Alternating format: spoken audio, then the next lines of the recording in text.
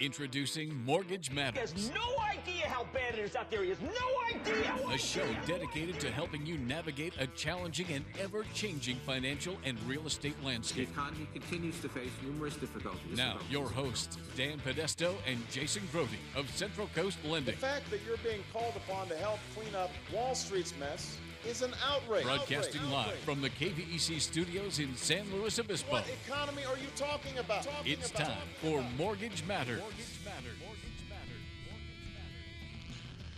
Bienvenidos.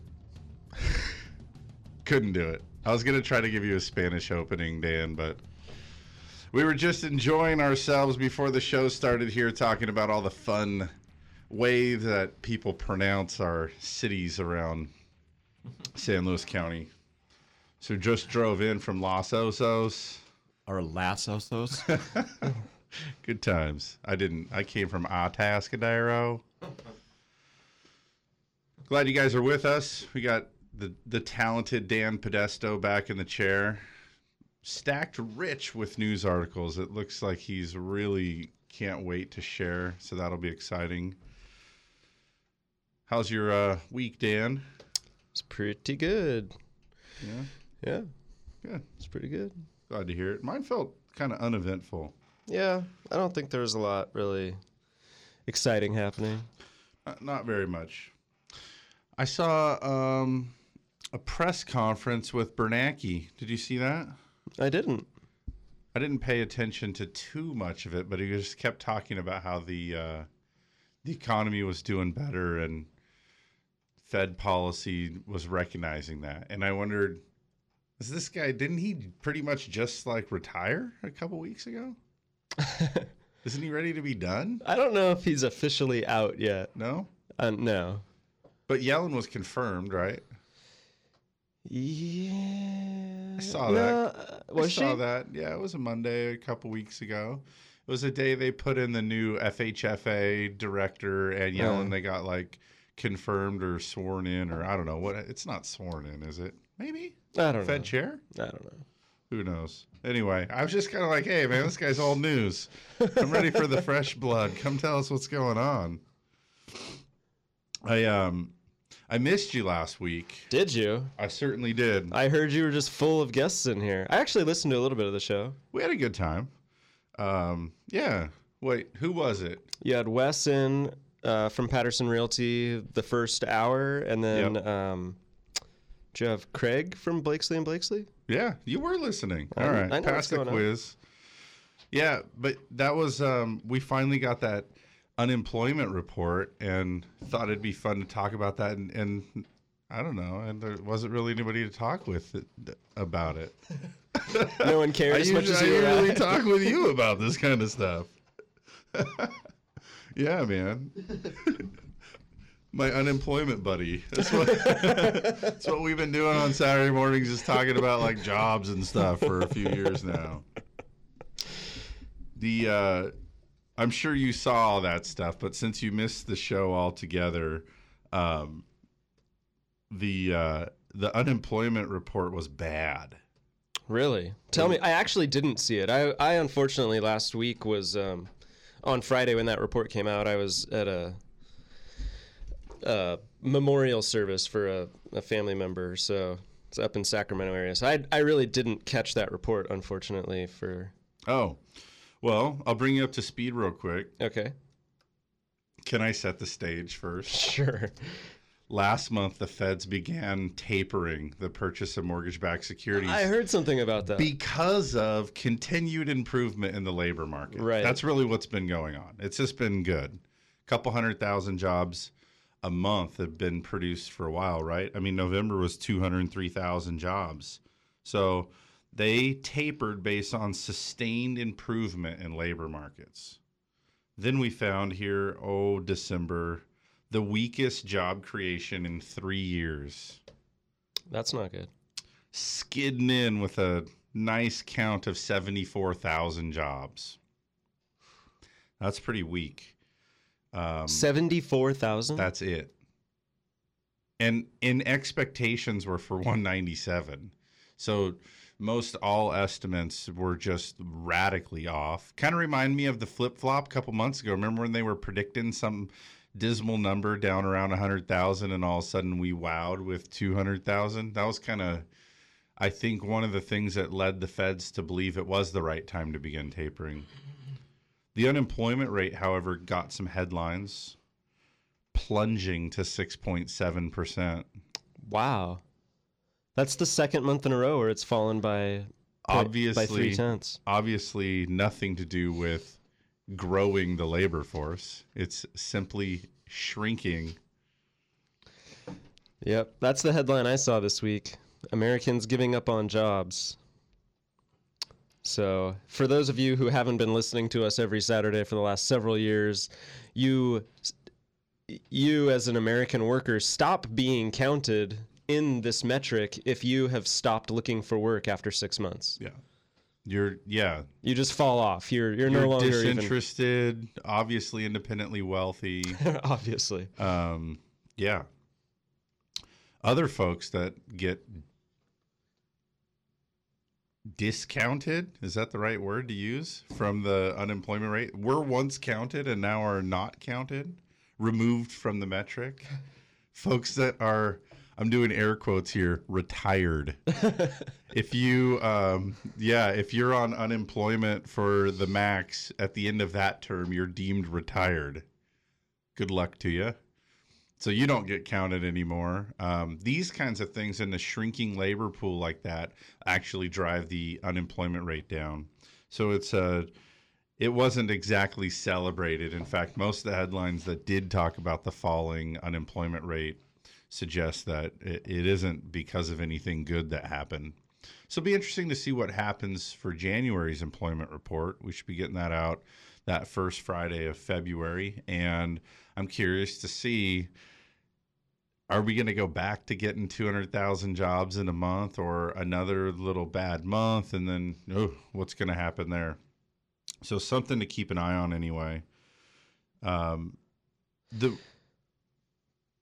It's interesting. It's interesting that there's several thoughts going through my head. First of all is just the seasonality. We've got December, right? December is a time where I personally feel like it's all about family and the holidays. Our business is so cyclical too. It just kind of happens that way. I mean, business does slow down generally around that time of year. Sure. That's not the same for every business. Some businesses, that's their peak time of year. Yeah. But it's interesting that maybe some of the companies that might be the bigger employers not hiring, is that simply because it is that holiday time of year? I don't know. I mean, keep in mind that you coming off when December employment's going on, what do you got? I mean, you got some retail out, right?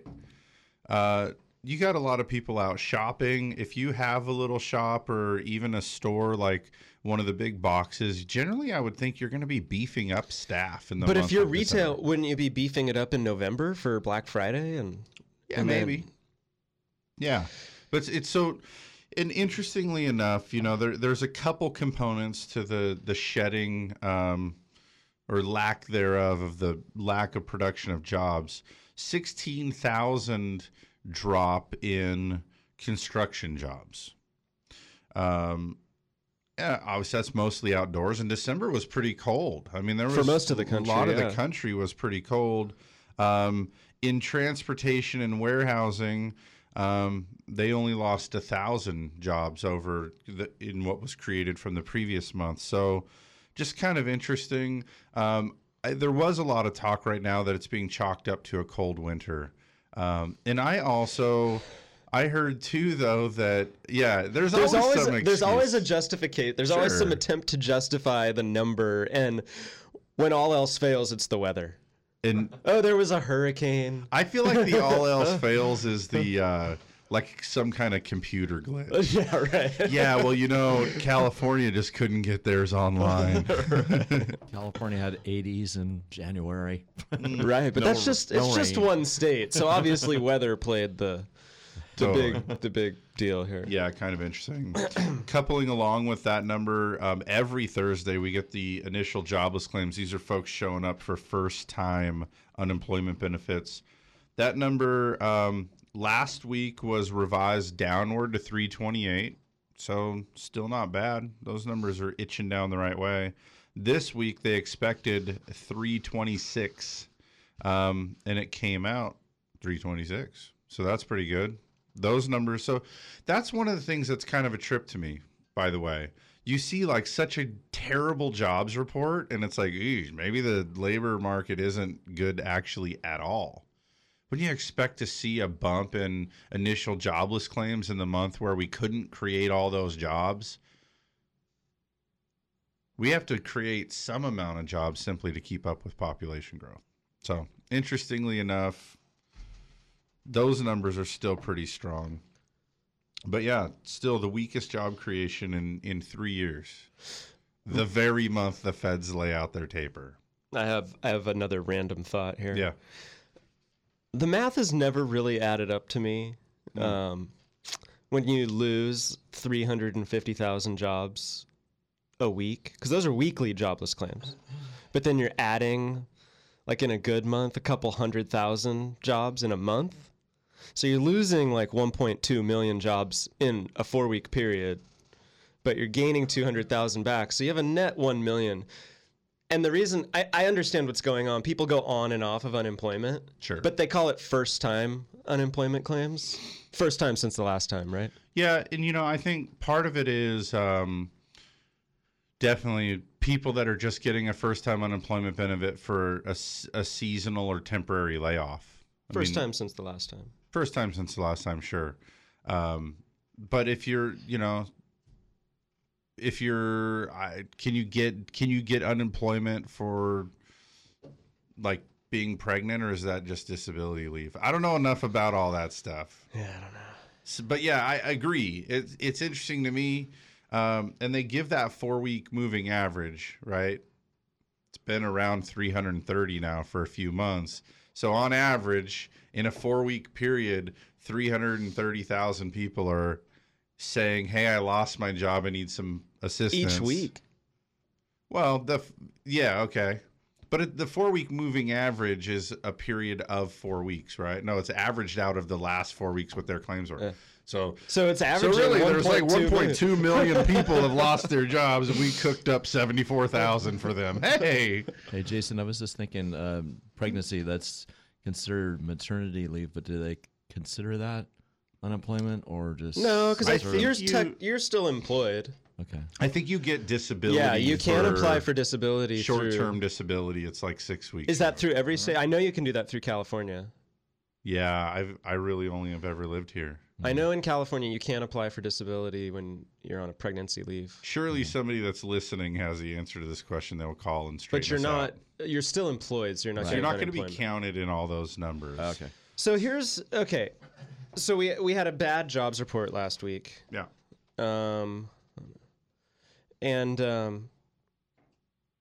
At the same time, some numbers came out about job openings. And the number of job openings are at their highest level since 2008. There are more jobs available than we've seen in the last 5 years, and more people are quitting their jobs than we've seen in the last 5 years.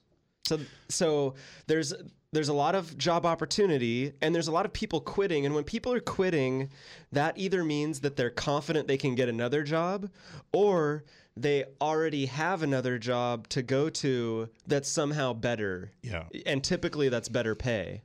So those are good signs. Yet at the same time, we have a terrible employment report. So we've got some conflicting news stories here. Locally, I saw 3 help wanted signs this week. You don't see too many of that. Number one, I don't think it's a great way of advertising an opening, but it feels like you just don't see it that much around. Like people are like, we're desperate enough, we're going to put a sign in the window now. So maybe it's a good time to move around. Who knows? It's possible. We've got a caller on the line. We've got Rick calling from San Luis Obispo. Rick, how you doing? Interesting statistics, one of the things that just crossed my mind when you guys were talking is that maybe since this is a local show, it would really be good to focus on the California jobs and unemployment statistics, because they might not be the same as the rest of the country. Yeah, and we do that. Those seem to come out a week or two after the national numbers. Well, the state is... The trends are similar. When you look locally, statewide, and nationally, the trends are all the same. The numbers obviously are a little different. Our local area is a lot better as far as the unemployment rate goes than the nation, and the state for that matter. So we do touch on those. They just don't all come out at the same time, or at least they're not available to us at the same time. One other thing that crossed my mind as far as the jobs thing goes, when did the people who lost their jobs in that year right after the stock market collapse, when did their unemployment run out? I think it depends exactly when you look, but the maximum term of unemployment benefits at one time was 99 weeks. So roughly 2 years. 2 years. So they would have already dropped off. Yeah, because the stock market dip happened in 2008, 2007? Yeah. Mm-hmm. So yeah, they're 2008 expired for 3 years if they hadn't found unemployment. But if someone had gone out, found a job, and then reapplied for unemployment, when did the 99-week term expire?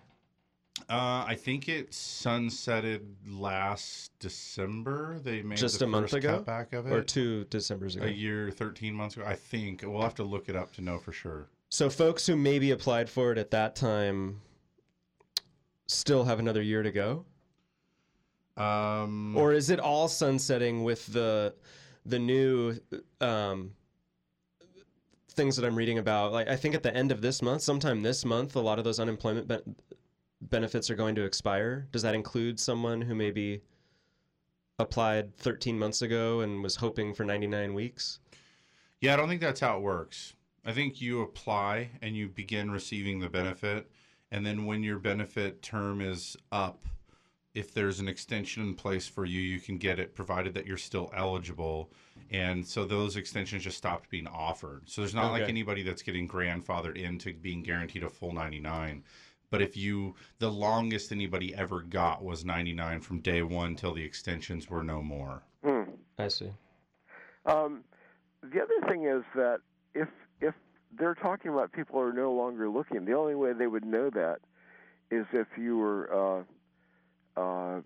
reporting, if you were collecting unemployment and filing reports that you were looking for a job. Sure. And then your unemployment ended, then you'd no longer be filing those reports. And so they wouldn't really know whether you're looking for a job or not.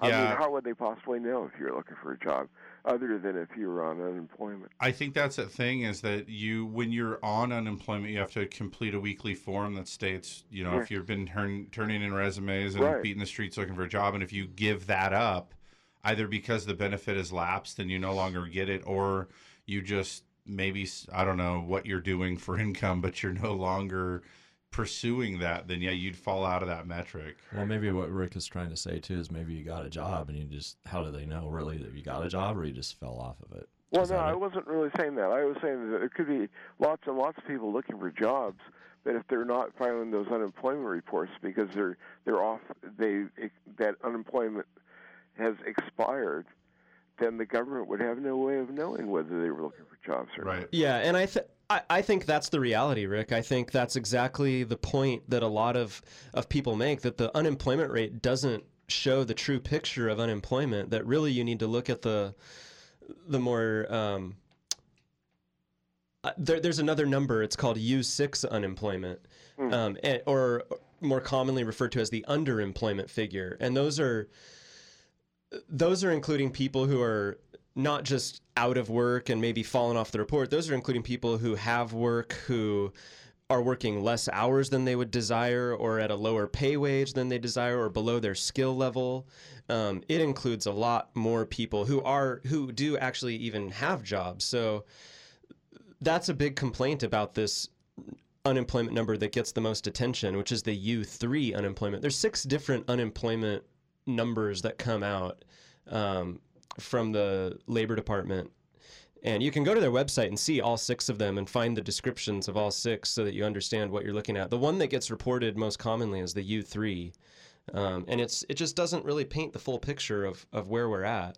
Well, I think one of the things that happened after that stock market collapse is that the big employers, the major corporations, laid off huge numbers of employees. And I think a lot of them claimed that they weren't just transferring their jobs over to the Far East or some other place.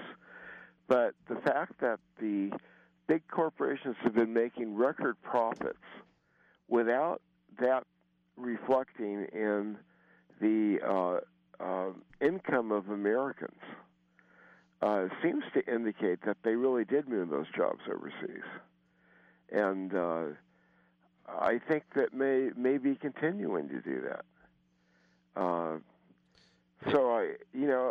Because the lower the wage, the less benefit there's been from this corporate bump. So I saw some statistics that showed that people at the lowest wages have had an absolutely flat income for a long time, and only as your position in the hierarchy rises has there been any benefit. Yeah, and what I've seen as far as wages go is that really wages across the board, averaged across all income demographics, have really been flat for the last 10 to 12 years. Yeah, it's been really weird. But people who have got good jobs have seen some bump, but nothing like what's happened with the stock market. So I think what the stock market it really reflects is global profits for multinational corporations.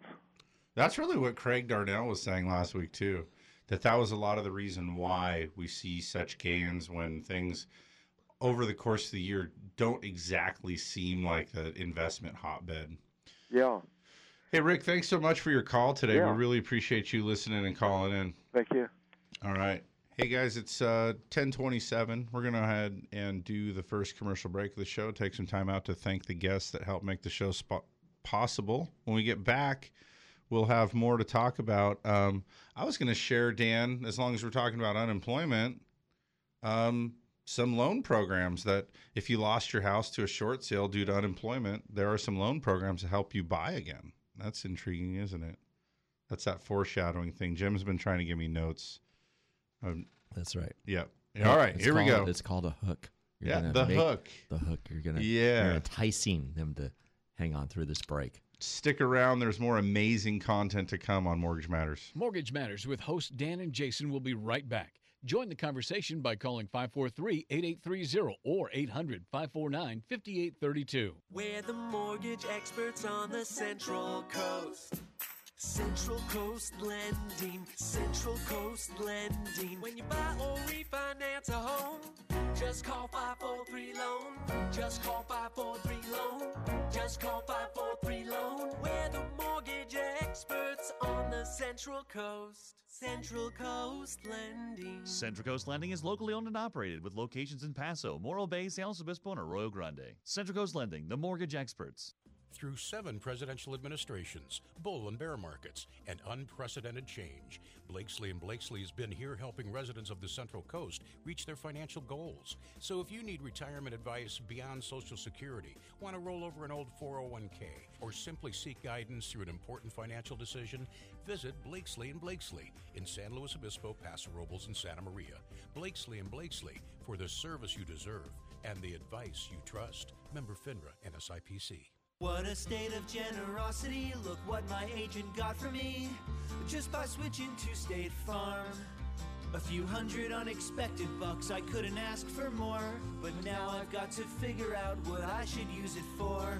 A new bike would be radical, but maybe something practical, like a pet baboon with one robotic arm. Get to a better state, State Farm. Switch to State Farm and you could save. To find out more in San Luis Obispo, call Agent Susan Rodriguez. For those of us who live here on the Central Coast, we know this is a unique place to have a home. And for over 30 years, Patterson Realty has been a vital part of San Luis Obispo County. Patterson professionals have led the way in real estate by adapting to new market conditions to make sales happen. What they offer is the quality of their people, agents working just for you. Get the experts at Patterson Realty on your side. Experience the Patterson difference. Call 544-8662 or online at pattersonrealty.com. You're listening to Mortgage Matters on KVEC News Talk 920. If you missed any part of the show, log on to centralcoastlending.com for archived shows and more. Now, back to your hosts, Dan and Jason from Central Coast Lending.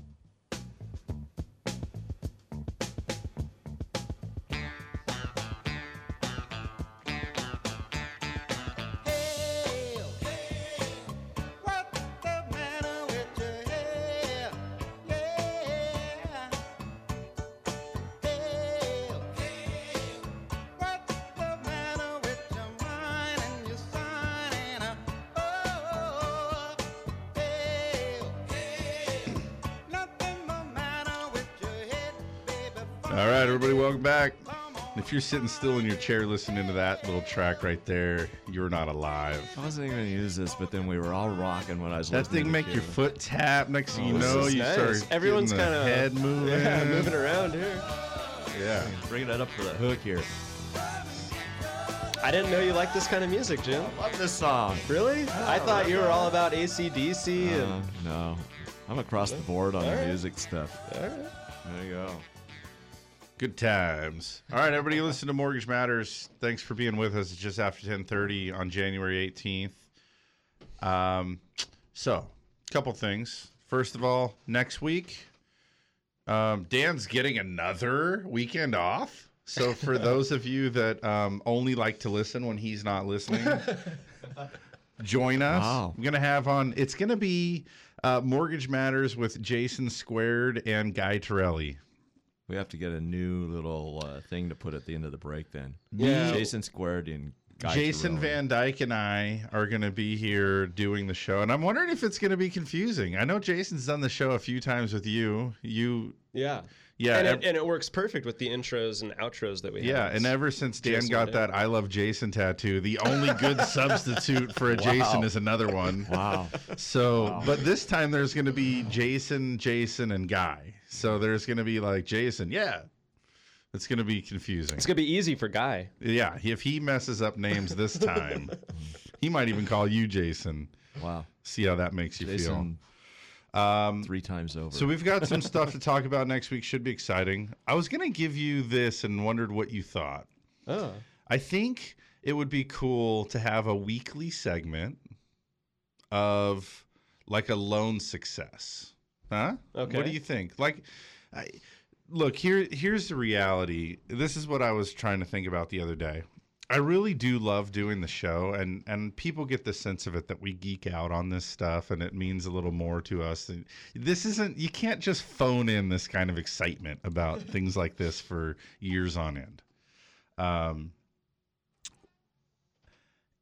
feel like we don't tie it back to the loan stuff quite enough. You know, if we were talking more about the loan program. So every once in a while I get on this little tear. So like we were talking about unemployment, it reminded me that I should really share about the programs, the loan programs that make exception for people that lost their job. But somehow it's not, because we're not doing the show like in a full infomercial spirit, I forget that is kind of what we're doing here. I mean, we're attempting to share these things so that people come up to speed on what's available. So one of the ideas I had this last week was we could give it a cool catch or something, but a little tidbit of maybe a person or two during the week that was like a success in the loan. And I realize that not every week there's not like a standout, that was amazing kind of thing. And tying the two themes together today, I'll share a story with you 2 times this week. 2 different people. I have new loan applications from, one was a couple who the husband was relocated the wife kind of trailed along because she more or less had to, and then she couldn't find a job that was as good as the one she had before. And due to being uprooted and relocated, their income declined, and so they were really couldn't rent their house out where they were. They couldn't sell their house, and since they left it, they could no longer occupy it. So they had really no choice but to short sale. And all of this, really, the job forced their hand. If the job didn't relocate him, they wouldn't have had to go, and they could have stayed and been paying just fine. But so they short sold their house. And so what kind of loan program? So they stumbled into the office. How long ago was this? 18 months. So they stumbled into the office and said, hey, we'd like to buy a house. They never had any other bad credit. They did the short sale process the best that you can. Yeah, they ended up with some mortgage lates, but they saw it all the way through and the whole thing. They still have over a 700 credit score. So check it out. FHA has a loan program called the Back to Work program, where if you had a decline that you can document of income of 20% or more, that they'll allow you to get a loan really without any time constraint. It can be less than 12 months. Yeah, employment sort of forced this situation, and if they saw through the short sale and made it all work out, that they could get a loan again. So say, hey, you guys could do this FHA loan. They're thrilled about it. Didn't think home ownership was something that was, going to happen, because they went into Wells Fargo, and Wells Fargo said, yeah, for a short sale like that, you're looking at 4+ years. So this is a pretty cool program. And then secondly, in a similar vein, I have a couple that had a business, and Mr. had a job. So they ran a business together, and he had a job. During the recession, the business tanked. They couldn't keep it above board. And so Mr. never lost his job. He's still working there today. But in doing so, they are looking for a loan today. They short sold their house 20 months ago. And so what we planned out for these folks was Fannie Mae actually will allow you to get a new conventional loan with no mortgage insurance 24 months after your short sale if you have a 20% down payment. So they were thrilled. So FHA has mortgage insurance. It's not the best deal for everyone. These guys don't have 20% down, my first couple, so they have to go FHA. My second couple does have 20% down, so conventional will be an option for them in 4 months. So those, for me, see how I tied that all back to that unemployment thing? A lot of good people got forced into some bad situations and still recognize that owning real estate is a vital part to not only the American dream, but ultimately the road to financial security. So these people are coming forward to get loans, and a lot of phone calls this week. I think there's a lot of people out there that don't really know what their options are. So I just give kind of the general shout to all you guys. If you had a short sale or even a foreclosure, perhaps a deed in lieu, then reach out to us, and we'll not only tell you what your options are today, but tell you what the calendar milestones are where options are going to become available to you. And the other thing is, even if you did this in the past, these rules have been changing, perhaps getting a little more lenient. So it's a good thing to just check back in.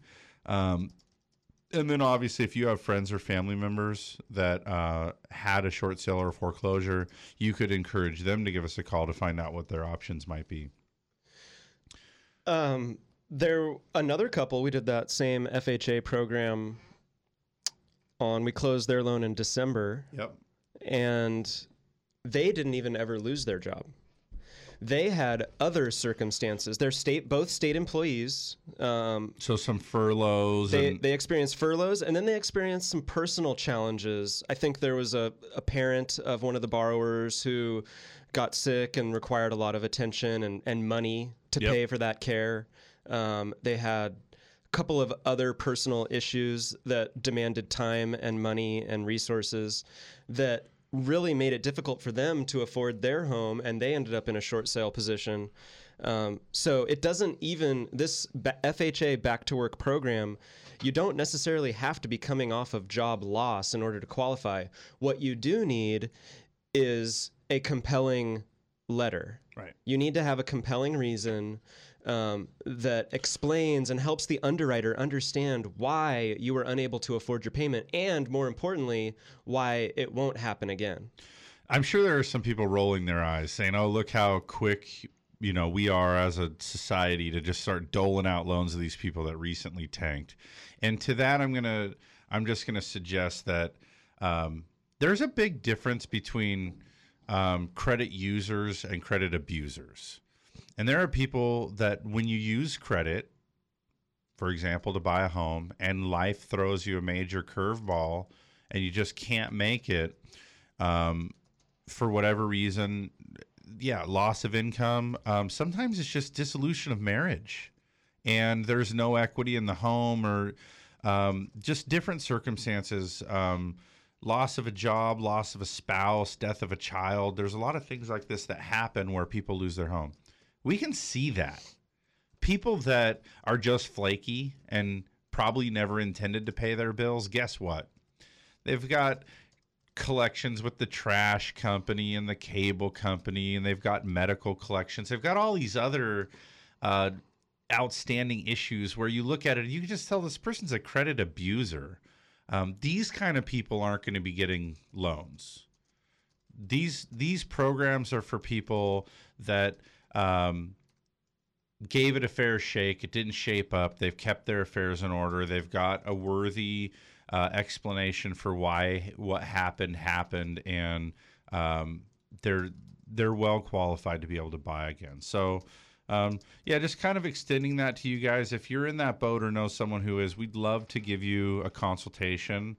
You probably get the sense of it, but when you come into our office, we'll sit down and we'll just evaluate what your circumstances were, and then kind of lay out for you what the options are today and when other options are going to open up for you. And I hope the takeaway here is that you might be surprised at what you find out, because some people that sure seem undeserving or potentially ineligible a year ago, thanks to some leniency and some program changes, are having another crack at home ownership. So, and it is still the American dream. I mean, it's still viewed as one of the major components to making sure that your retirement goes okay, is to bang out that house payment when you can, try to get it gone before you end up into those sunsetter years. A few follow-up comments for you. The first, just about rates on that program. They're no different than regular FHA rates. They're not. Mean, you're not getting hammered with some exorbitantly high interest rate. It's the same exact rate card that we would use with any FHA borrower. So that's the first point I'd like to make. Second one's escaping me. Darn it. It'll come back. It'll come back. Yeah. Hey, we do that. Just took that whole segment right there. I apologize. We got to take the final commercial break here of the hour. And when we get back, we do definitely have more to talk about. Dan's got some news left. I got a bunch here. I know you're shocked. I got a lot to say. Stick around after this short break for more Mortgage Matters. To ask a question or make a comment, call 543-8830 or 800-549-5832. Mortgage Matters on KVEC News Talk 920. We'll be back after these messages from our sponsors. We're the mortgage experts on the Central Coast.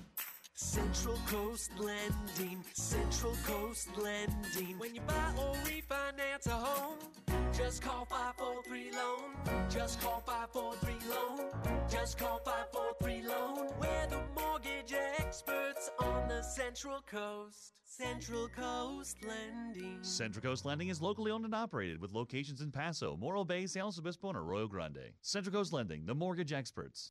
Through 7 presidential administrations, bull and bear markets, and unprecedented change, Blakesley & Blakesley has been here helping residents of the Central Coast reach their financial goals. So if you need retirement advice beyond Social Security, want to roll over an old 401k, or simply seek guidance through an important financial decision, visit Blakesley & Blakesley in San Luis Obispo, Paso Robles, and Santa Maria. Blakesley & Blakesley for the service you deserve and the advice you trust. Member FINRA and SIPC. For those of us who live here on the Central Coast, we know this is a unique place to have a home. And for over 30 years, Patterson Realty has been a vital part of San Luis Obispo County. Patterson professionals have led the way in real estate by adapting to new market conditions to make sales happen. What they offer is the quality of their people, agents working just for you. Get the experts at Patterson Realty on your side. Experience the Patterson difference. Call 544-8662 or online at pattersonrealty.com. What a state of generosity, look what my agent got for me, just by switching to State Farm. A few hundred unexpected bucks, I couldn't ask for more, but now I've got to figure out what I should use it for. A new bike would be radical, but maybe something practical, like a pet baboon with one robotic arm. Get to a better state, State Farm. Switch to State Farm and you could save. To find out more in San Luis Obispo, call Agent Susan Rodriguez. You're tuned in to Mortgage Matters, which airs every Saturday from 10 a.m. to noon. Your hosts, Dan and Jason from Central Coast Lending, want you to join the conversation by calling 543-8830 or 800-549-5832. Now, back to the show.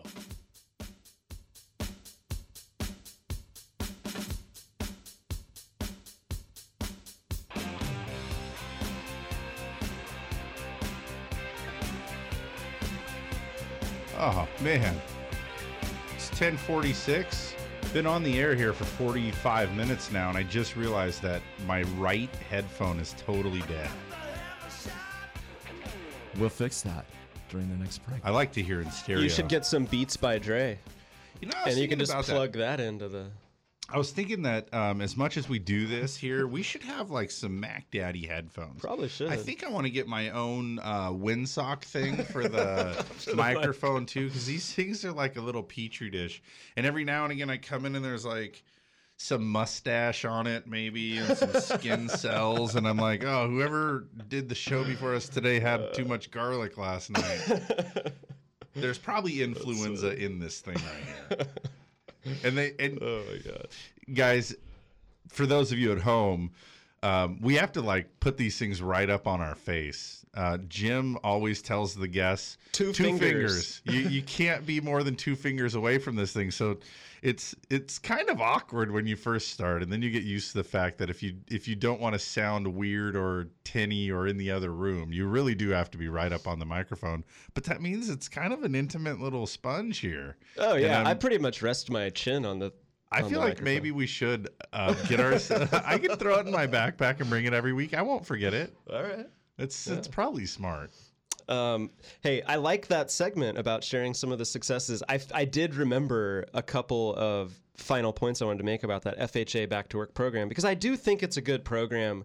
In addition to having to write a compelling letter about your reason for your short sale or foreclosure, you also have to go through HUD counseling, which is an important component of getting approved for this program. You have to be counseled by a HUD-approved counselor so that you can learn about how to manage finances. It's basically just some good pointers about financial management, and them giving you those pointers, then giving you a certificate that they believe that you're on the road to recovery as well. So that's one other requirement for that program. Jason, you brought up a great point about the difference between credit users and abusers. And just to elaborate on that point, I don't know that a lot of our listeners realize what's in their credit report. I don't think most people see credit. I mean, we see credit reports daily. They're very detailed in the information they provide, and it's really easy to tell who is an abuser of credit and who had a temporary hiccup that was related to some other life event. It's incredibly easy to tell. On the actual report, we basically see every credit item you've had for the last 10 years. And each item reports your payment history for the past 24 months, where they give you a mark. If you're on time, you get a 1.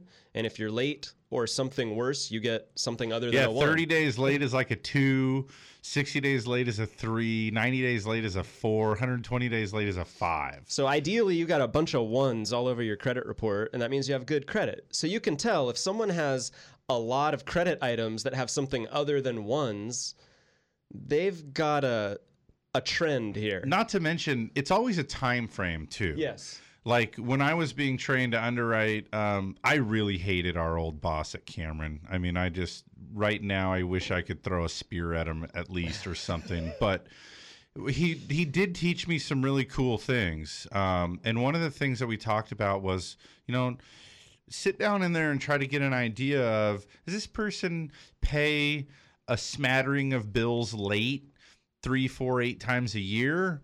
And do they do this? Like, do you just have one tough year? Like, you can't get the mail right. You're too busy at work, or maybe you had like some tragedy in your life and you just couldn't get the checks out on time. That could be something that we could like ask for explanation on and wrap our arms around. But when you look at those grids, like you're talking about, they'll tell you the last 24 months, but then it'll say prior lates, lates prior to 2012. Okay, and then it just like 12 of them, and that's on every account. Now you get this idea that it's okay when somebody's like had some lates for a month or 2 or 6 months or maybe even a year, where they got sideways and it took them a while to get back on track, and now they're fine. When you see somebody that has habitual late payments month after month on a variety of different kinds of accounts all the way along the line, you can see that in a credit report. And and the other thing too is there's a real big difference between not being able to pay your bills on time and then just being a straight up flake. A 30-day late, like Dan, you suck at putting your registration sticker on your truck. You it's pay still it late, in my middle console. You get it, and then you don't put it on, and you put it in your glove box and all these things. And then you get so mad when they pull you over and they're like, give you a ticket for registration. You're like, here's the sticker, and you've had the thing for months, and you suck at dealing with your registration sticker. It's one of the only criticisms I can give you, but you suck at that. That's so crazy because Dan's such a neat freak over there. And you know what? Organized and everything. It's funny that you say that. It's because I have to take the license plate and frame get it off perfect, so I can lay the sticker perfectly on there. Otherwise, there's one corner that kind of sticks up, and I just can't deal with that. And he's got the Windex out there cleaning the plate and everything. Yeah. So I get that. And there are people like, you know who chronically pays their bills late? Jim. Always? Well, yeah. I don't know. Doctors and lawyers. Oh, yeah. They have some of the worst credit ever. And these are ideally some of the smartest people around, right? You would think. They can't pay their bills on time. They got too much paper on their desk. It doesn't strike them as important. I don't know why, but as just like a population, they're terrible at paying bills on time. There's a difference between paying bills late, what we'll call minor derogatory, even being repeat offenders. Yeah, he's going to pay you on the 32nd day that you ask for it every month, but you're always going to get paid, versus somebody that's got charge-offs, collections, judgments, tax liens. We see these things all over the place. And, sometimes I think people must make it a goal to sabotage themselves, because it's like, wow, look at you. How do you even have a collection from the frozen yogurt store?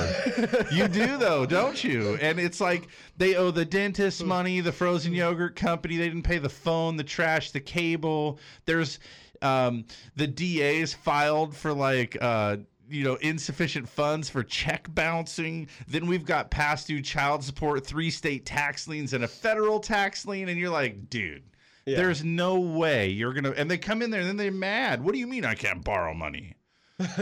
You don't pay my people mom, back. My grandma's giving me 5% down. And saying, oh, man, you're terrible at paying people back.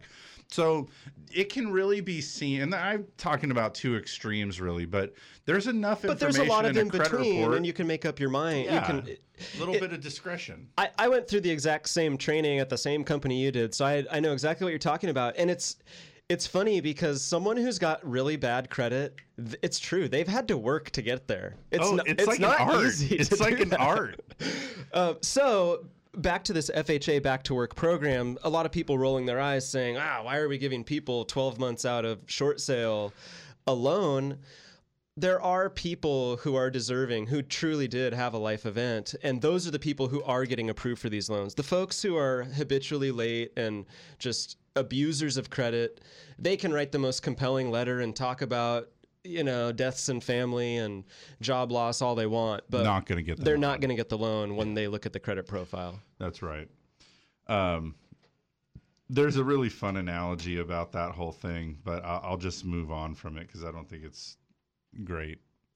It might be a little too gross. I like how you just alienated an entire segment of people who are potential customers for us. Doctors and lawyers? Yeah. Oh, no. But with doctors and lawyers, they're critical thinkers. And what they heard me say was, I understand that for whatever reason, as a culture, they're no good at paying on time. And the ones that have never paid anything late know their colleagues are late. And they're like, yeah, this guy's calling a spade a spade. And then the ones that pay late all the time are going, I should get a loan with him because he knows how we are. So we're fine. We're fine right there. Don't worry about that. That's just the way this thing goes down. Yeah, strange little, so many doctors and lawyers. And I wondered if it was because maybe they had, well, I mean, have you ever worked? I know you have been involved with something with an attorney. Every attorney I've ever dealt with in my life sends you things way later. Like, oh, we were cleaning up the books and you owe us $480 for that email I sent you back in May. Oh, that must have been right under your gas bill that you didn't pay. Anyway, I digress. It took a long time, but I think we just got through it all. The unemployment rate, jobless claims, all that stuff, how it ties into doing home loans. I'm thrilled. It's good stuff to talk about. I've got more stuff here. That's good because we've got another hour of show. I know we up. have a whole nother hour to go, and it's going to be a struggle to tie together retail sales, CPI and PPI. How are we going to tie all that back into loan program stuff? Oh, piece of cake. Consumer confidence. We're gonna talk about the 10-year Treasury yield. We're gonna talk about interest rates. That's kind of tied pretty sweet. So you were probably on the road on Friday, right? When you were heading over to the funeral service. Yeah. That unemployment report. I mean, we pretty much wake up to it in California. It's known. Thursday, they were still saying, oh, man, this ADP and everything's calling for making 200,000 jobs. So Friday morning, we wake up to 74,000 jobs. And that 10-year just fell through the floor. 10 basis points right away from like 298. It went down to like 288 pretty quick. And since then, it's been chunking around, getting really even a little bit lower. We've kind of had tug of war, but altogether, I'm going to say it's slid in the right direction. Yesterday, the 10-year closed out at 2.82. So begs the question, how do you think this jobs report, obviously we've seen what the traders think by the Treasury yield falling a little bit. What do you think it's going to do for the policymakers? Do you think there will be any kind of change? Well, the good news for them is they've got a little bit of time to agree or not that it was a fluke, right? They've got some other data that they can focus on. And altogether, I'm gonna say that they left themselves a good amount of wiggle room, especially if you look at the minutes from the December 18th meeting. They had revealed some basically just total confidence in the labor market improvement. And now they said that they know that if there's further disappointment or any degrading of the current conditions, they've left themselves the wiggle room to bump the purchasing back up and even or increase it from what it was previously. So they've definitely left themselves some outs. And so I don't know how it's going to shape up, but we're definitely going to see. Guys, it's the top of the hour coming into 11 o'clock, so we got a few minutes break here. Go and refill your coffee, do what you got to do. Love it if you join us for the next hour. We'll be here for another live hour of Mortgage Matters. Stick around.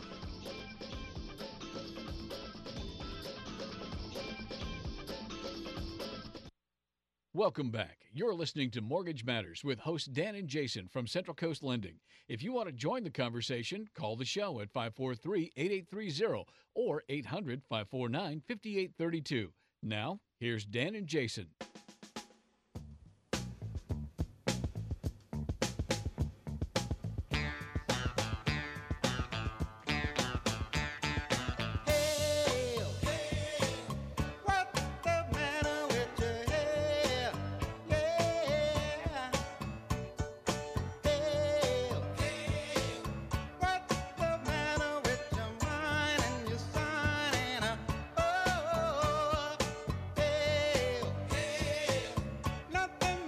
This song makes me want to do that cool like thing where you like are in the line with your like 4 buddies and then you step forward and slide to the microphone when you start singing. Remember that like the cool like bebop slide?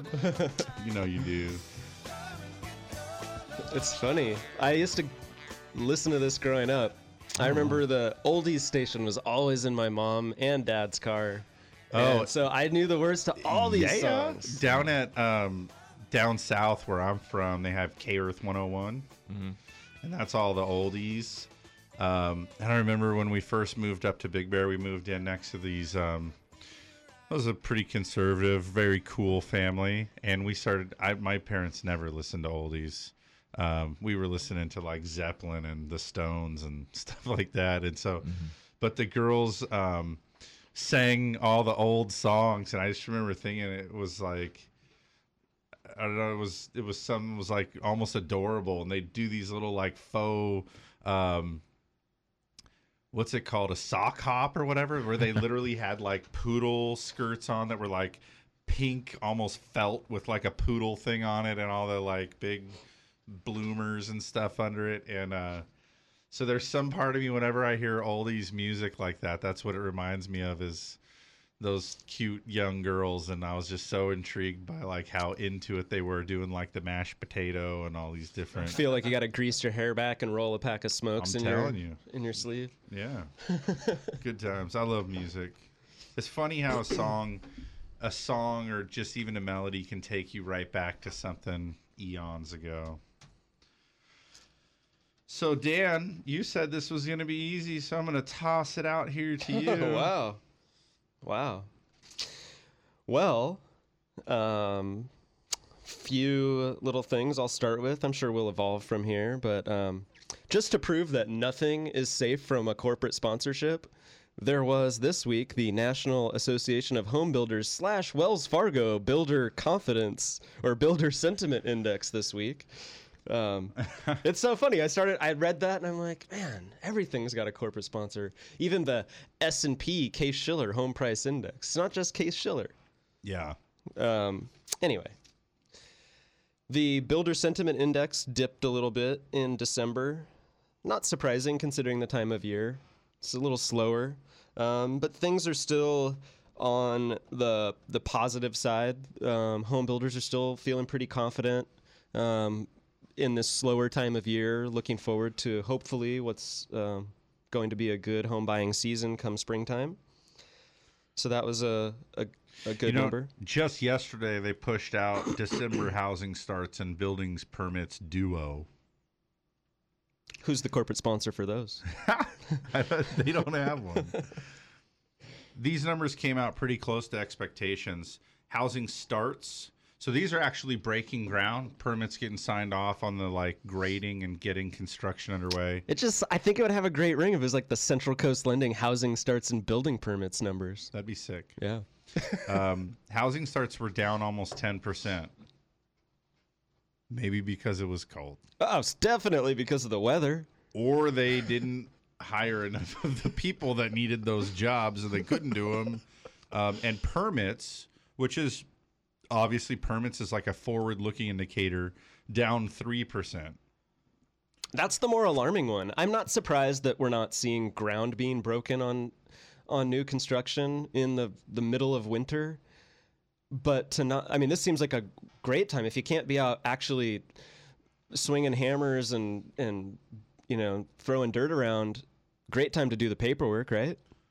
Oh, totally. And it's funny that you mentioned that. Having grown up the son of a contractor, and I spent a few years in the trades myself, we lived in a town where it snowed, and that was something that you really contended with. And so one of the things that we did every summer while the squirrels were out collecting nuts, we sheeted a house and got it like roofed and ready that we could work inside in the bad winter.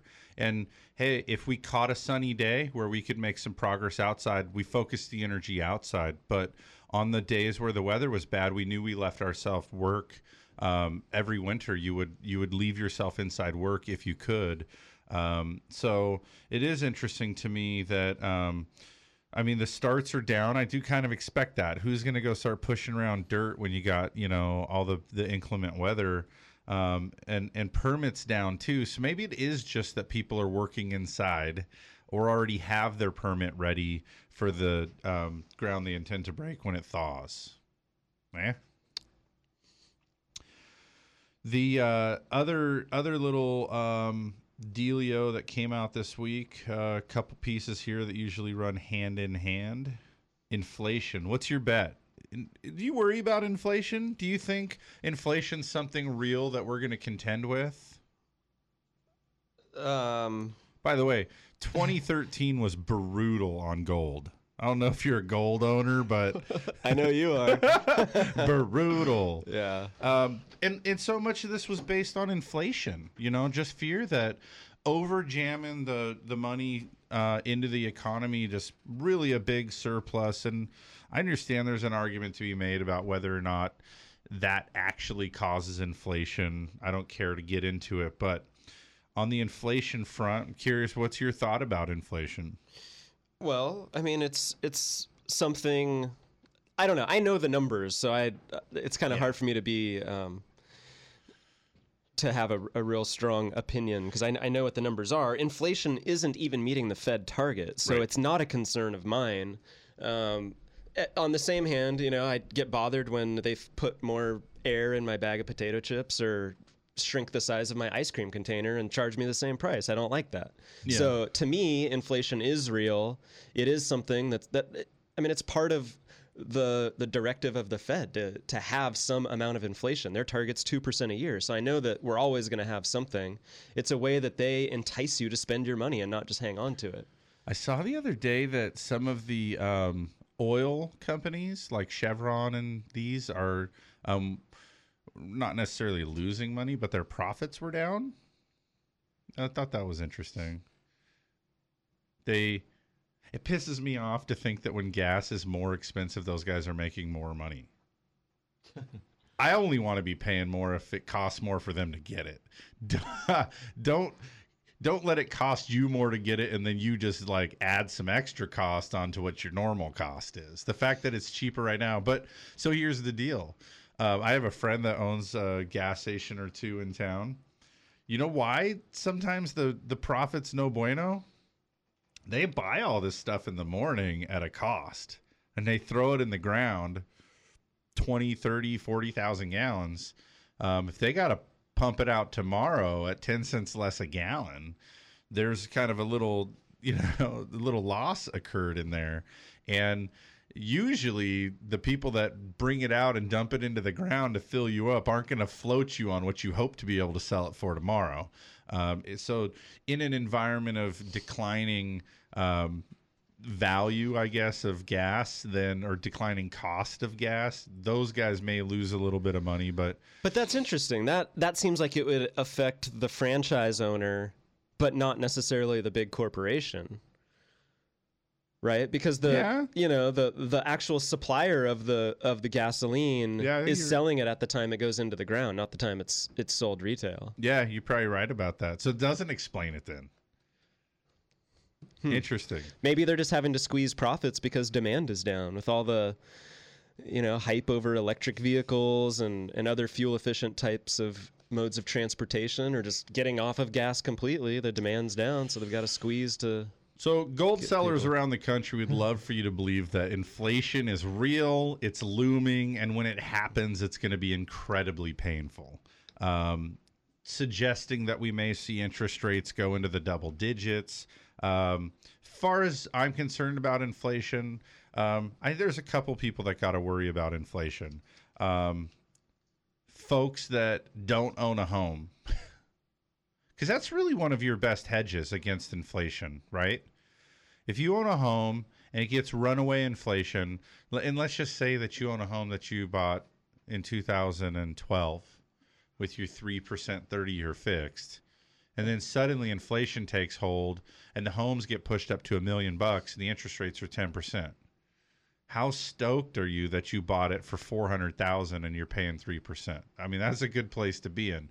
Now you're paying back old debt with an inflated dollar. In theory, if wages move up with inflation, it's those homeowners that kind of sets the stage for the next opportunity of people to accumulate some real wealth. So while inflation has been below the Fed's target, it's a great time to invest in real estate. It still is. I know that a lot of the fever has fallen out of the air since interest rates have crept up just a little bit. Crept up, maybe I should say. It's still, I mean, this week we're looking at, 4 3/8, 4.5, maybe, depending on if you want to pay a half a point or no points. That's stupid low. And if you can lock something in before the inflation takes hold, it's going to. I do think at some point it's going to. I don't subscribe that it's going to be runaway. We're not going to end up in soup lines or anything like that. But it's a great deal for people to be able to still afford some real estate at good low interest rates. They're going to be in a good position when the inflation begins. So how's inflation looking? The producer price index, this measures what's going on the producer side, their actual cost to manufacture, acquire and manufacture what's ultimately going to the consumer. They were expecting a 0.4% increase.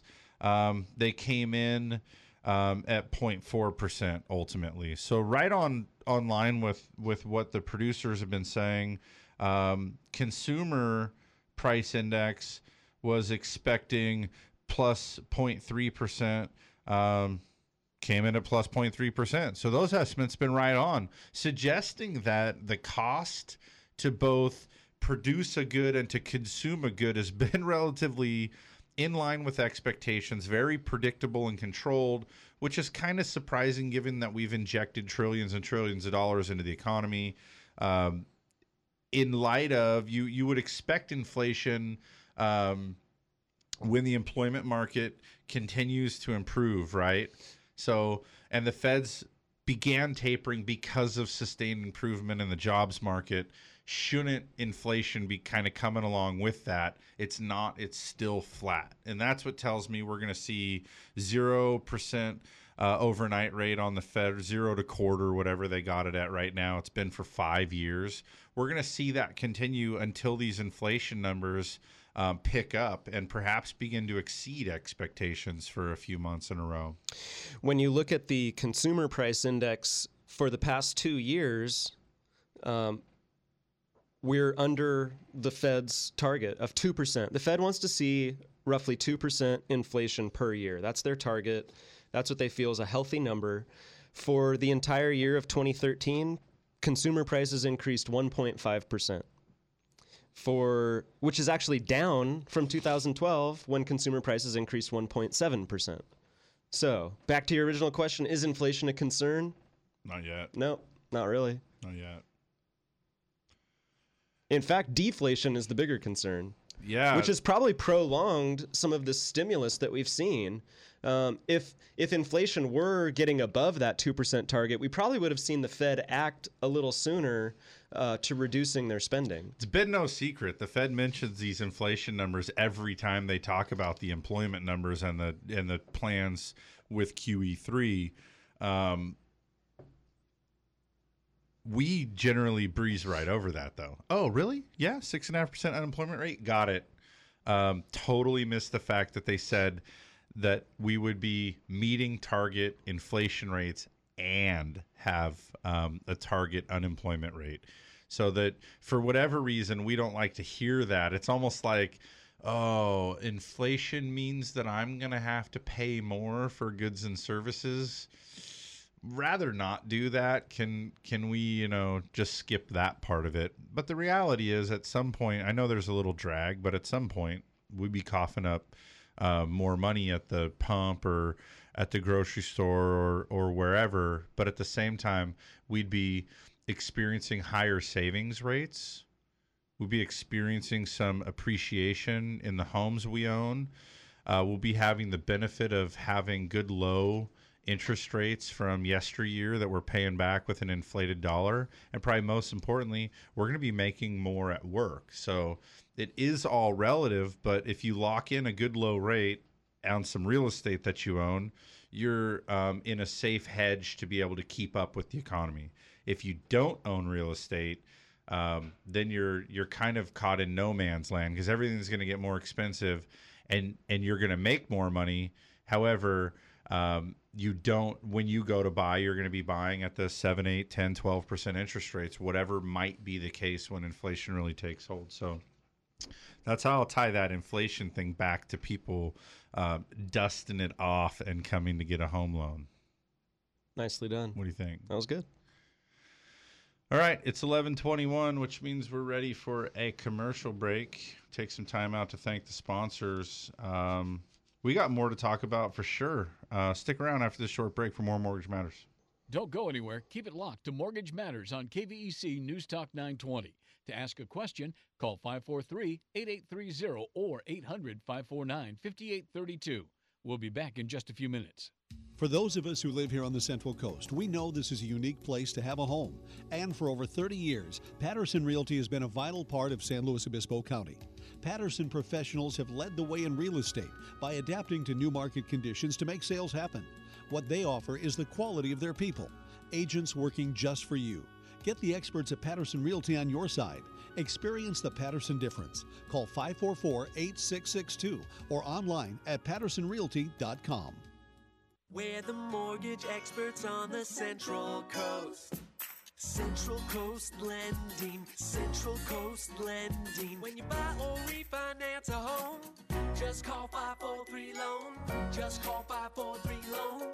Just call 543-LOAN. We're the mortgage experts on the Central Coast. Central Coast Lending. Central Coast Lending is locally owned and operated with locations in Paso, Morro Bay, San Luis Obispo, and Arroyo Grande. Central Coast Lending, the mortgage experts. What a state of generosity. Look what my agent got for me just by switching to State Farm.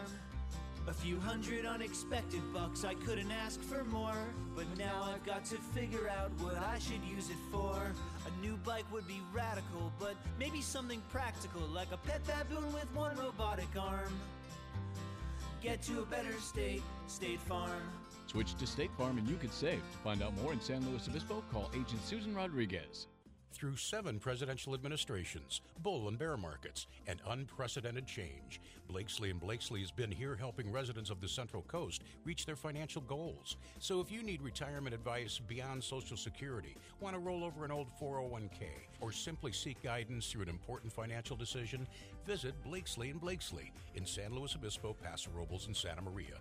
Blakesley & Blakesley, for the service you deserve and the advice you trust. Member FINRA and SIPC.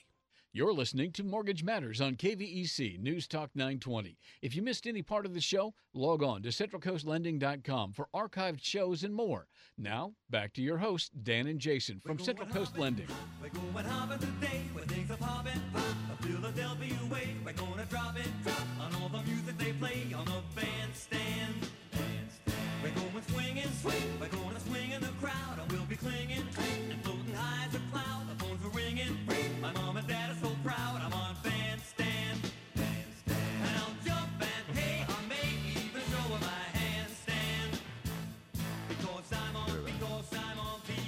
All right, everybody, welcome back. Bandstand, good times. We were talking about going to the Hop, coming back with the last break. Let's figure this fits. I was watching a movie a couple weeks ago with my kids, and somebody said something about Soul Train, and my kid said, "Dad, what's Soul Train?" Really? I was like, "Oh man, we gotta like get some videos. What's Soul Train?" You know how funny it is now, too. Do you guys ever like catch any little clips of that on YouTube? Or anything? Yeah, Don Cornelius and Soul American Train. Bandstand. Yeah. God, you got to miss Dick Clark though. And when I was a kid, there could have trumped Bandstand, Soul Train, The Gong Show. Oh yeah, that was awesome. Do you remember The Gong Show? Yeah. That was kind of a terrible show. Yeah. But I do hear every now and again like an artist or somebody that's like huge, like Kenny G got gonged or something. I don't think it was actually Kenny G, but some people that ended up actually turning in to be something special got gonged on The Gong Show. Do you ever watch that movie though about Chuck Barris, the guy that was the host? Confessions of a Dangerous Mind. Oh my god! I just watched that the other night. He's Actually, was it any good? Like it's a great movie. He's like a hitman. Yeah, but you're left wondering if really he's was. just delusional or. It's a really good movie, Confessions of a Dangerous Mind. I can't remember who the actor is. Weird. Awesome. Oh yeah, Is he's that guy like this- a loony man? Yeah, the show would be on hiatus and be flying over to Europe to off somebody. Yeah, they would send the. Was it for Gong Show or it was one of the dating shows where like the winning couple would go to Russia for their like weekend getaway and they'd go with a chaperone who was Chuck Barris. who was Chuck and he would go and off someone while the couple was like in some snowy terrible And that's you don't. vacation. But are you saying that you don't know if it's true or if it's like just made up, like the guy's just a whack job? Right. Huh, that's Because kinda freaky. the whole story comes from his diary or something like that. That's crazy.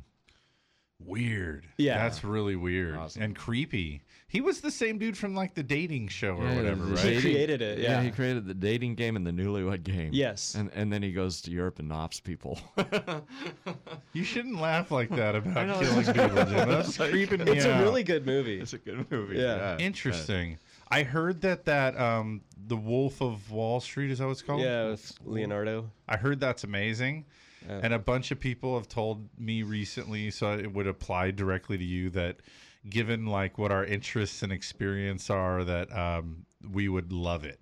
So I kind of am wanting That's to see on my it. list, yeah. Now that all the Academy Award nominees are out, I've got some don't movies you- I have to see. Don't you craft the list around some of those nominations? I know I do. Of the things you movies wanna that I see? want, yeah. Oh, yeah. Or best supporting actor, best picture, all those kinds of things. It's like, oh, that's the ones I want to see. That's how I'd like to judge movies, and especially when you're like, if you're looking. You guys go to the movie store anymore? You mean Is there Netflix? is there such a thing as a movie store anymore? Yeah, there's one right by my house in Atascadero. It's great. Oh. You can go in there and rent a movie. Really? Yeah, it's the weirdest Wow, thing. it's crazy. And I went in there last week with the family, and they drop. We get Redbox movies periodically or whatever, but this is like a local business, and the dude's like stocked the shelves with videos, and so it's like Ed's Video Palace or something. All right, go in there. DVDs everywhere, man. They're on their and then you see one that you like, and it's like display only. Sorry, this title's been checked out. And I'm like, oh, I remember that. Like as a kid, I always would judge the movies by first of all, how many are on the shelf. When there's 20 of them on the shelf, that's going to be a better movie than the one where there's one. And then it's like with quotes around it. A truly, edge of the seat clinching, amazing movie of the year. Yeah. By Peter Wood from the Tehachapi Post, and you're like, oh, booty. I want to hear from like one of the guys, or maybe somebody that I don't know, like in a real like Rolling Stone or something says it's great. Then I'm down to check it out. But so you always got to look at how many they got and who said what about it. But the minute you see that it was like Best Picture nominee or whatever, it's like it's a movie worth getting usually. So I usually do put together the list after the award shows. There you go. Good times. I digress. The Gong Show. That's how we got there, huh? American Bandstand. Yeah, the Gong Show. Tied it all back together. Might have a bed to come back with the next break. So, of all of the stuff that's gone on for the, memorable past here, I don't know how long the average person's memory is of how they were feeling yesterday or looking forward to tomorrow or not. January's consumer sentiment numbers kind of attempt to capture this. They poll people to find out, are people more confident or not? Does tomorrow feel bright or not? This is interesting. Upper income households. I don't know what defines upper income. Didn't necessarily say. But they benefited from the continued strong gains in income, as well as increases in stock and home values. So the upper income household folks are feeling pretty good, and their sentiment is high. They're looking forward to tomorrow. The low and middle income households are filled with concern about lackluster growth in the employment and income categories, and they anticipate less improvement in long-term prospects for the economy. So you kind of see in the sentiment numbers for the month of January some of that spread again. Like the rich are kind of thrilled with what's been going on, and the low and middle income folks are feeling that it's not all that great. All in all, consumer sentiment slipped. Sentiment really does tie into real estate. When we got all of the gains in real estate that started in 2000, what are we going to call it now? I don't know when to define it. Was it 2010? Is that really about the turnaround? For real estate, the price gains? Yeah, I think so. 2011. 2010 was like the bottom stuff. I mean, people that stepped forward and were buying stuff in around the county in 2010 made some pretty good coin over the next couple years. That being said, it was sort of what began to drive the sentiment.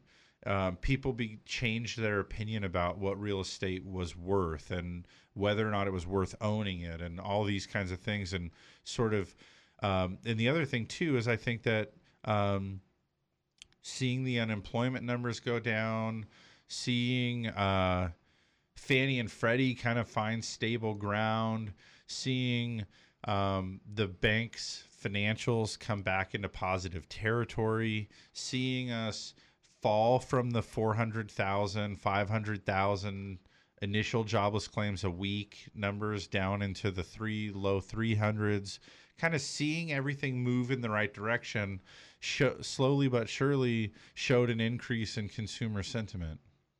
And that very sentiment is very tied in with real estate. In fact, when you get around and talk to realtors, they depend on the general population feeling good about things, having confidence that it's a good time to make an investment. It's a good time to pull a little money out and make a down payment. It's a good time to take that leap and buy.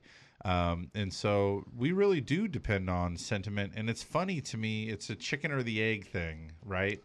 So you see real estate starts going gangbusters and sentiment starts reaching 4-year highs. Real estate takes a little bit of a slowdown and suddenly sentiment is going with it. It's just kind of a funny cycle. It reminds me of a conversation we had a few months back when Wes from Patterson Realty was on the show. And we were in the conversation about what compels someone to buy when, because realtors have these conversations more frequently with home buyers than we do. We're usually getting someone in our office when they've found the home or maybe right before they've already made the decision they're going to buy. But it was interesting. Very little of a person's decision, according to Wes, and I believe he reflects a lot of what other realtors see as well. People are compelled by how they're feeling more so than by interest rates or home values. The data that impacts us and interest rates, they could care less about consumer prices and jobless claim numbers and things like that. Don't you think subconsciously, though, it works its way in? I do. Because I know for me, when I pull into the gas station... If you're paying attention to it. Yeah, but even when you just pull into the gas station and you're like, oh, it's more than it was yesterday. And it's not... I mean, if your car holds 15 gallons and gas goes up by 3 cents a gallon, you're going to pay 45 cents more for that fill up, but it pisses you off something fierce, you know? And we'll drive all the way across town to get gas that's 4 cents less a gallon. And the fact is that the 6 miles it takes to get over there totally eats up all the savings, but we feel better about spending less per gallon. So I do think subconsciously that things tie into this. And at the same time, what goes into sentiment for me in terms of housing and stuff, man, I was bummed out when every friend that I had, including there were people in my family that were looking at getting furloughed or laid off, talking about short selling or perhaps being forced into foreclosure. All of my friends were like on the ropes over a house that they bought or, you know, something. Everywhere we turned, somebody had something that was keeping them awake at night. And yeah, you don't necessarily know how to identify it, but things just feel crummy when it's like that. And you do your best to keep your chin up. That's the human spirit. Turn the corner, though, and you got into 2011, 2012. People are buying houses again. Nobody's going through short sales. Nobody's going through foreclosures. People's businesses have turned a corner. They're feeling it now. Gas is cheaper. All of a sudden, they're like, let's make a trip. Let's make plans to go on a trip. And they're just, everybody's got a higher spirit about things. And I do think that those trends are reflected in the numbers to some degree. And maybe each person can't vocalize why. They don't know how their feeling correlates directly with the data, but you could sure see the cycle of what happened in the last 7 years. And I remember at the time was a funny thing I heard. A recession is when your neighbor loses his job, and a depression is when you lose yours. That's like, I mean, that's pretty telling, and I think that's pretty true. So just getting away from all that. I mean, we don't have. We're in the mortgage industry. You know this better than anybody. I was just trying to tell Anthony the other day. So many of my friends were in the mortgage business. Not only because people I met because we were in the same industry, but we had people piling in, man. Oh yeah, come on, this is great. If you want to just like learn some real basic stuff, we could like give you a chump wage of $50,000 a year. And then if you're any good at it at all, you could expect to be making 60, 70, 80 by the end of a year and a half, 2 years. And all these people piled in, and now like look around. Of the hundreds of people we knew that did this, how many people still do it? 10, 20? I mean, it's few. It's few. So like you see, and I think a lot of people felt that way, and they were in an industry that got shook up and maybe even overturned, and people went scatter or whatever. There was survival mode for sure happening a couple years ago. I feel right now, sentiment, I think, should be a little bit squirrely. I think people should be a little bit concerned. There's a little bit to be concerned about. Yeah. We just had a month where we only added 74,000 jobs. But see, and I think to your point about the connection between sentiment and data, I don't think an individual number will have an effect on sentiment. But like you're saying, all of it adds up and does have an effect. Yeah.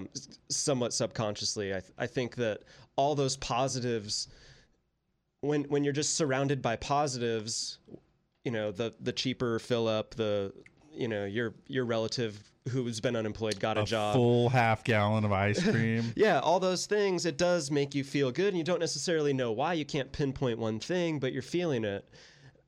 1 month with one number that's bad isn't going to necessarily impact that sentiment. No. But if that influences, something else, which influences something else, and then everything starts to become negative again, then all of a sudden you are feeling that negativity, and it's reflected in the sentiment number.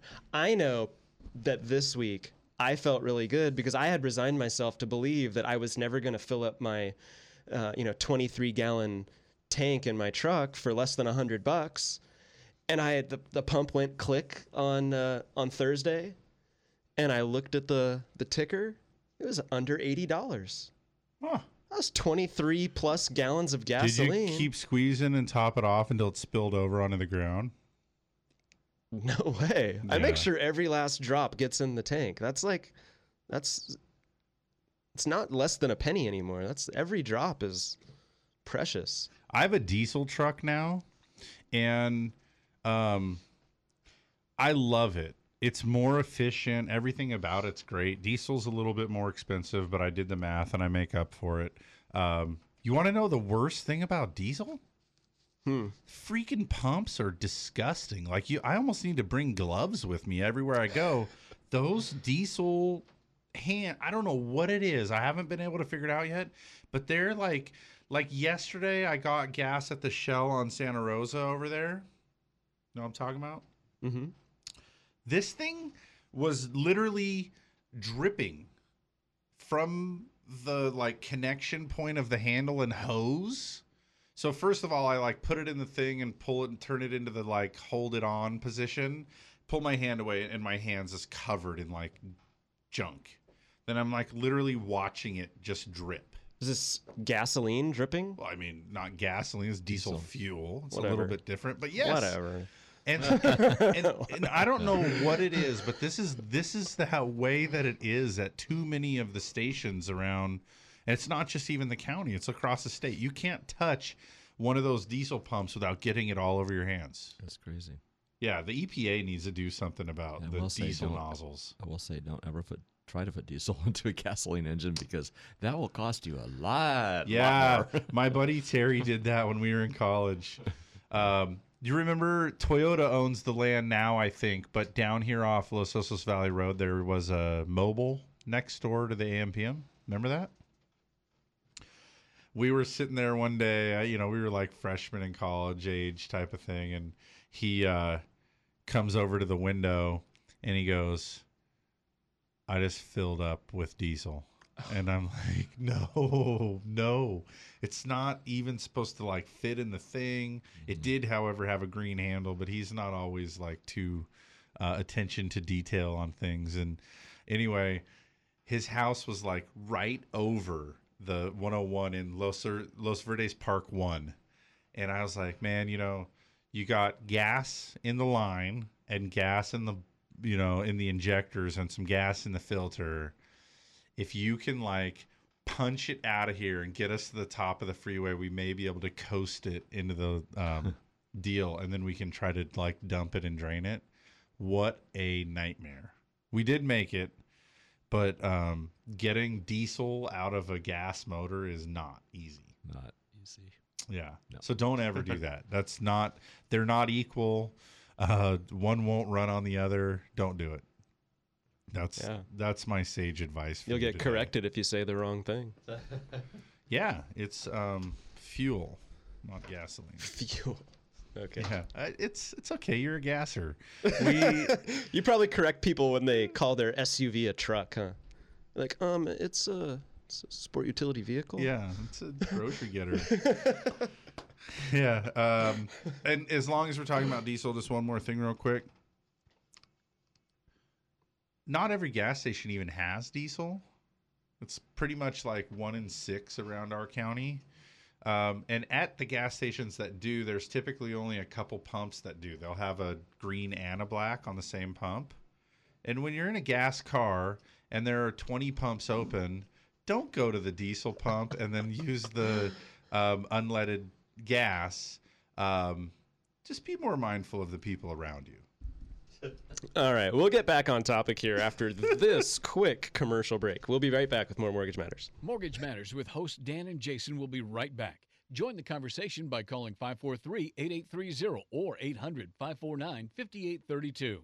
Through 7 presidential administrations, bull and bear markets, and unprecedented change, Blakesley & Blakesley has been here helping residents of the Central Coast reach their financial goals. So if you need retirement advice beyond Social Security, want to roll over an old 401k, or simply seek guidance through an important financial decision, visit Blakesley & Blakesley in San Luis Obispo, Paso Robles, and Santa Maria.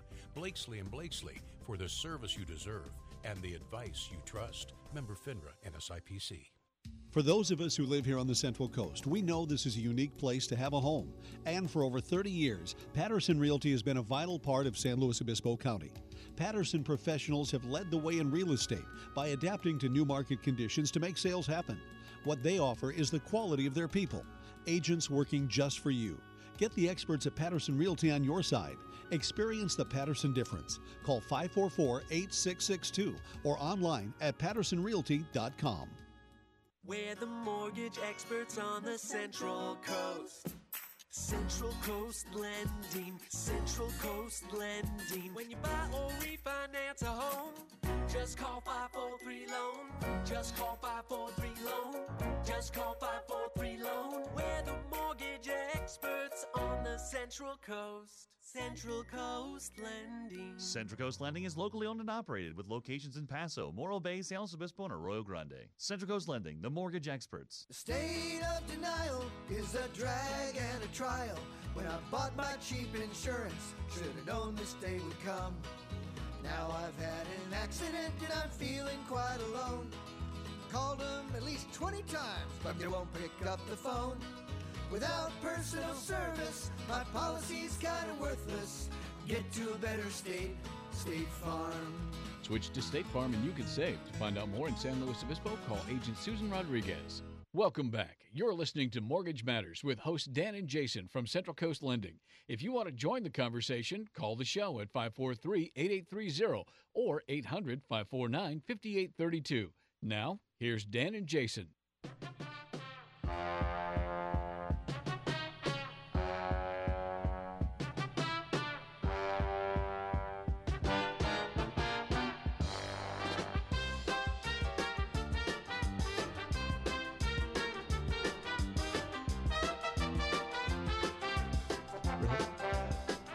Bachelorette number 1. I live in my mom's basement. Where do you live? All right, everybody, welcome back to Mortgage Matters. There's some silliness in the air over here today. What's that guy's name? Chuck Barris. Barris? Yeah, and you know, some of the people like that were like on the dating game are like big stars. Like Sally Field was in it. Really? Yeah, she was like one of So was it kind of cast? It wasn't as random as it appeared? Sometimes I think it was kind of cast, yeah. Taking like actors and actresses. Yeah. I mean, you see these like nerdy dudes with like a bow tie and just doing the weirdest things. I think Burt Reynolds might have been on it or well, something. I bet it was a lot of aspiring actors and actresses looking for their We break. have this opportunity for you. Go on a date. Show how much personality you have. Well, and then they would like give them like if they went on chose to go on a second date or no, what was it? If they went with the one that the audience picked for them, the dating game would pay that date. But if they chose the one the You're audience thinking of Love Connection. Oh, that was Chuck Woolery, huh? Oh my gosh, I got to get my 80s sitcoms right. Feels like deja vu, by the way. I feel like we've talked about these before. We have. And I think I made the same mistake last time. You want to know? I mean, coming off of the conversation of feeling good, consumer sentiment being so good, you know what'll make you feel really good? Listening to Elvis. Our federal government ran a surplus in December. A surplus. Come on. That means they spent less than they brought in. Come on. $53 billion surplus. Why? They said a big chunk of it was the quarterly payment from Fannie Mae and Freddie Mac.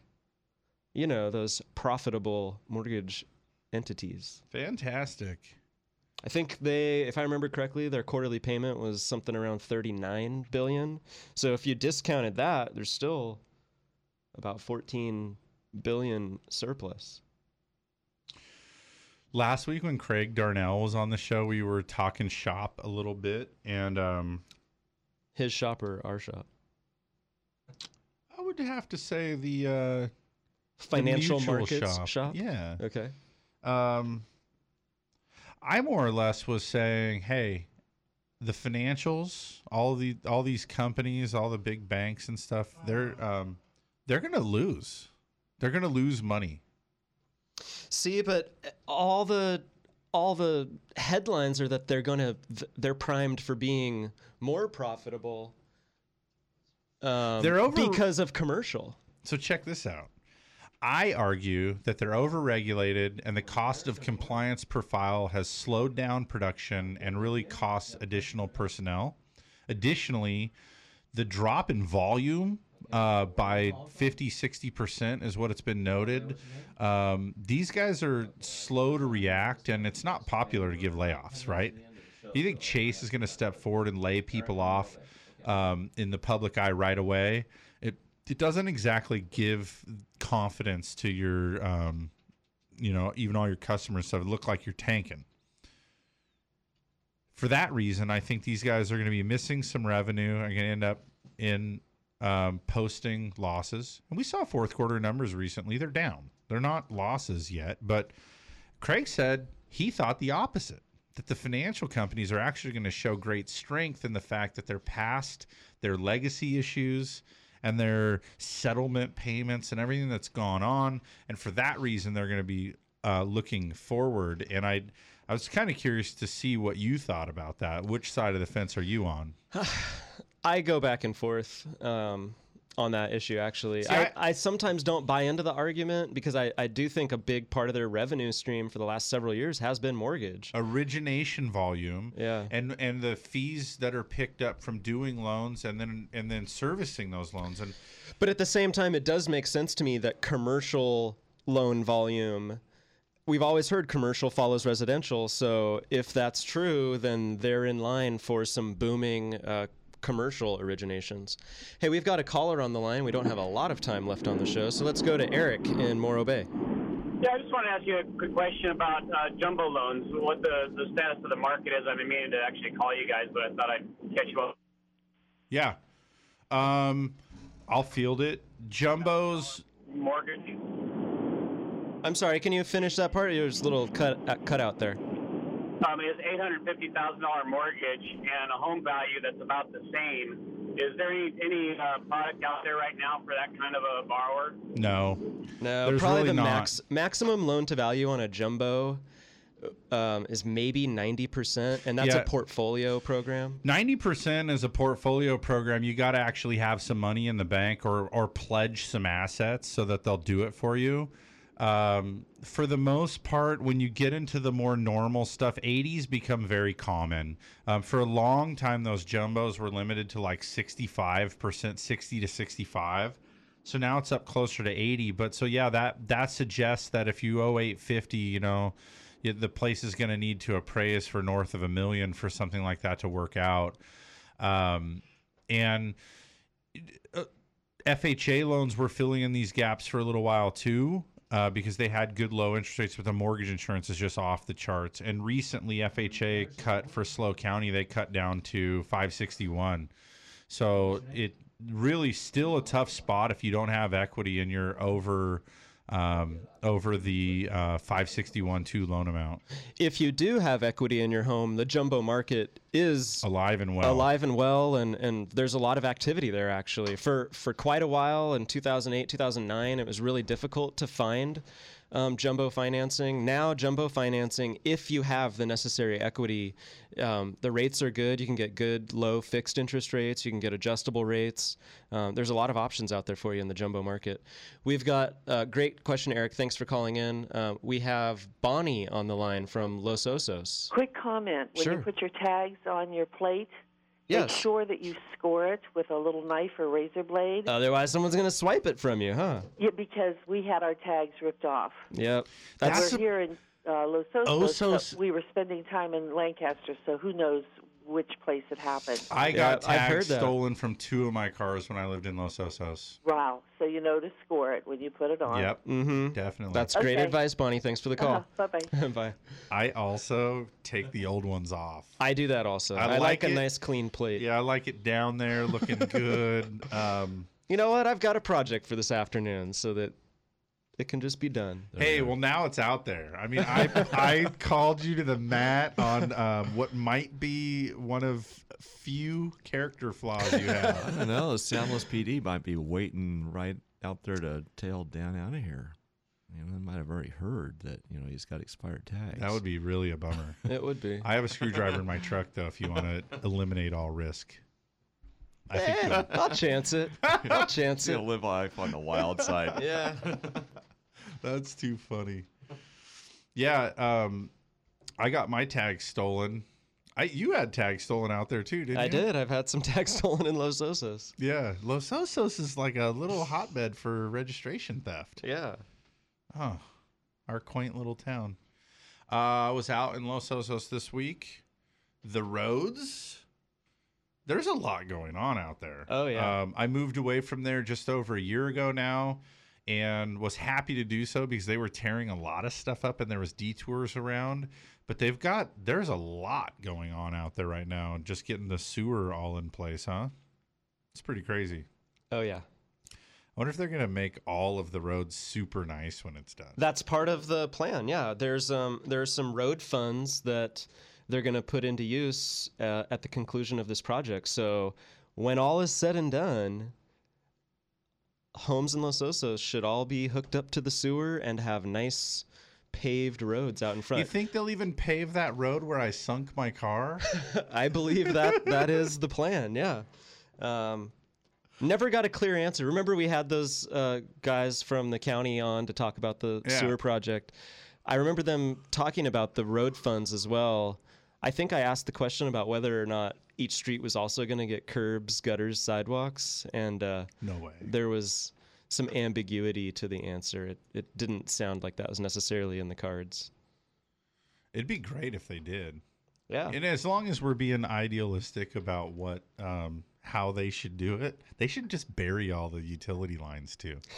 You know how awesome it looks in an area when there's all the phone and electricity and all that's buried? I mean, if you could make Los Osos like the next like Palisades, man. Start bury those utility lines, put up nice roads with gutters, sidewalks, curbs, maybe even a little street light here and there. Wouldn't that be something?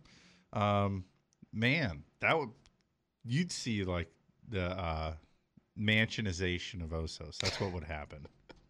No, they'll wait until after everything's done, and then they'll dig it back up and patch the road. Isn't that funny how that happens? Yeah. It's not funny. It's so frustrating. That's what will happen. Yeah, and you go like a super nice smooth road, and then all of a sudden there's like that cut in it, and then new asphalt that doesn't fit right. Mm-hmm. It's got to be better technology than that. We've had a lot of great calls today. Do want to thank Rick, Eric, and Bonnie all for calling in and sharing their thoughts, opinions, and great tips, Bonnie, on how to keep your registration sticker on your car for the full 12 months. Yep. We do appreciate your participation in the show. For folks like Eric who have been interested in calling and investigating options for their mortgage, give us a call during the week. Don't just wait for Saturdays to call. You can call us during the week at the office. The phone number is 543-LOAN, 543-5626.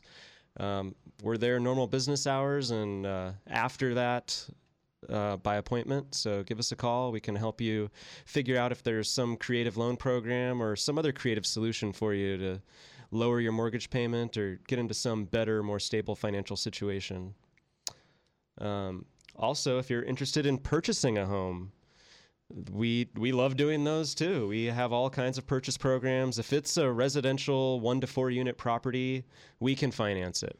You know, and the thing that I really always want to stress about that too is it's not necessarily that you're wanting to buy next month.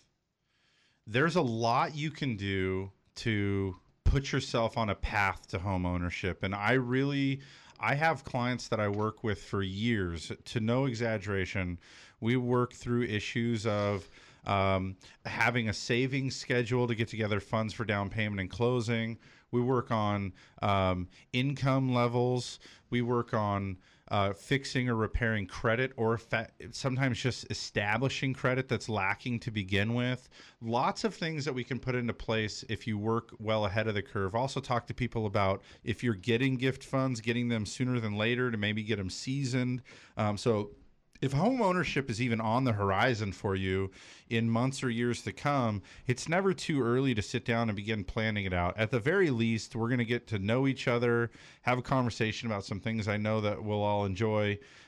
It's always a good idea. So if you even think you want to own or are thinking about an investment property, anything like that, check us out. We're 543-LOAN, 543-5626, and we're on the web. We're centralcoastlending.com.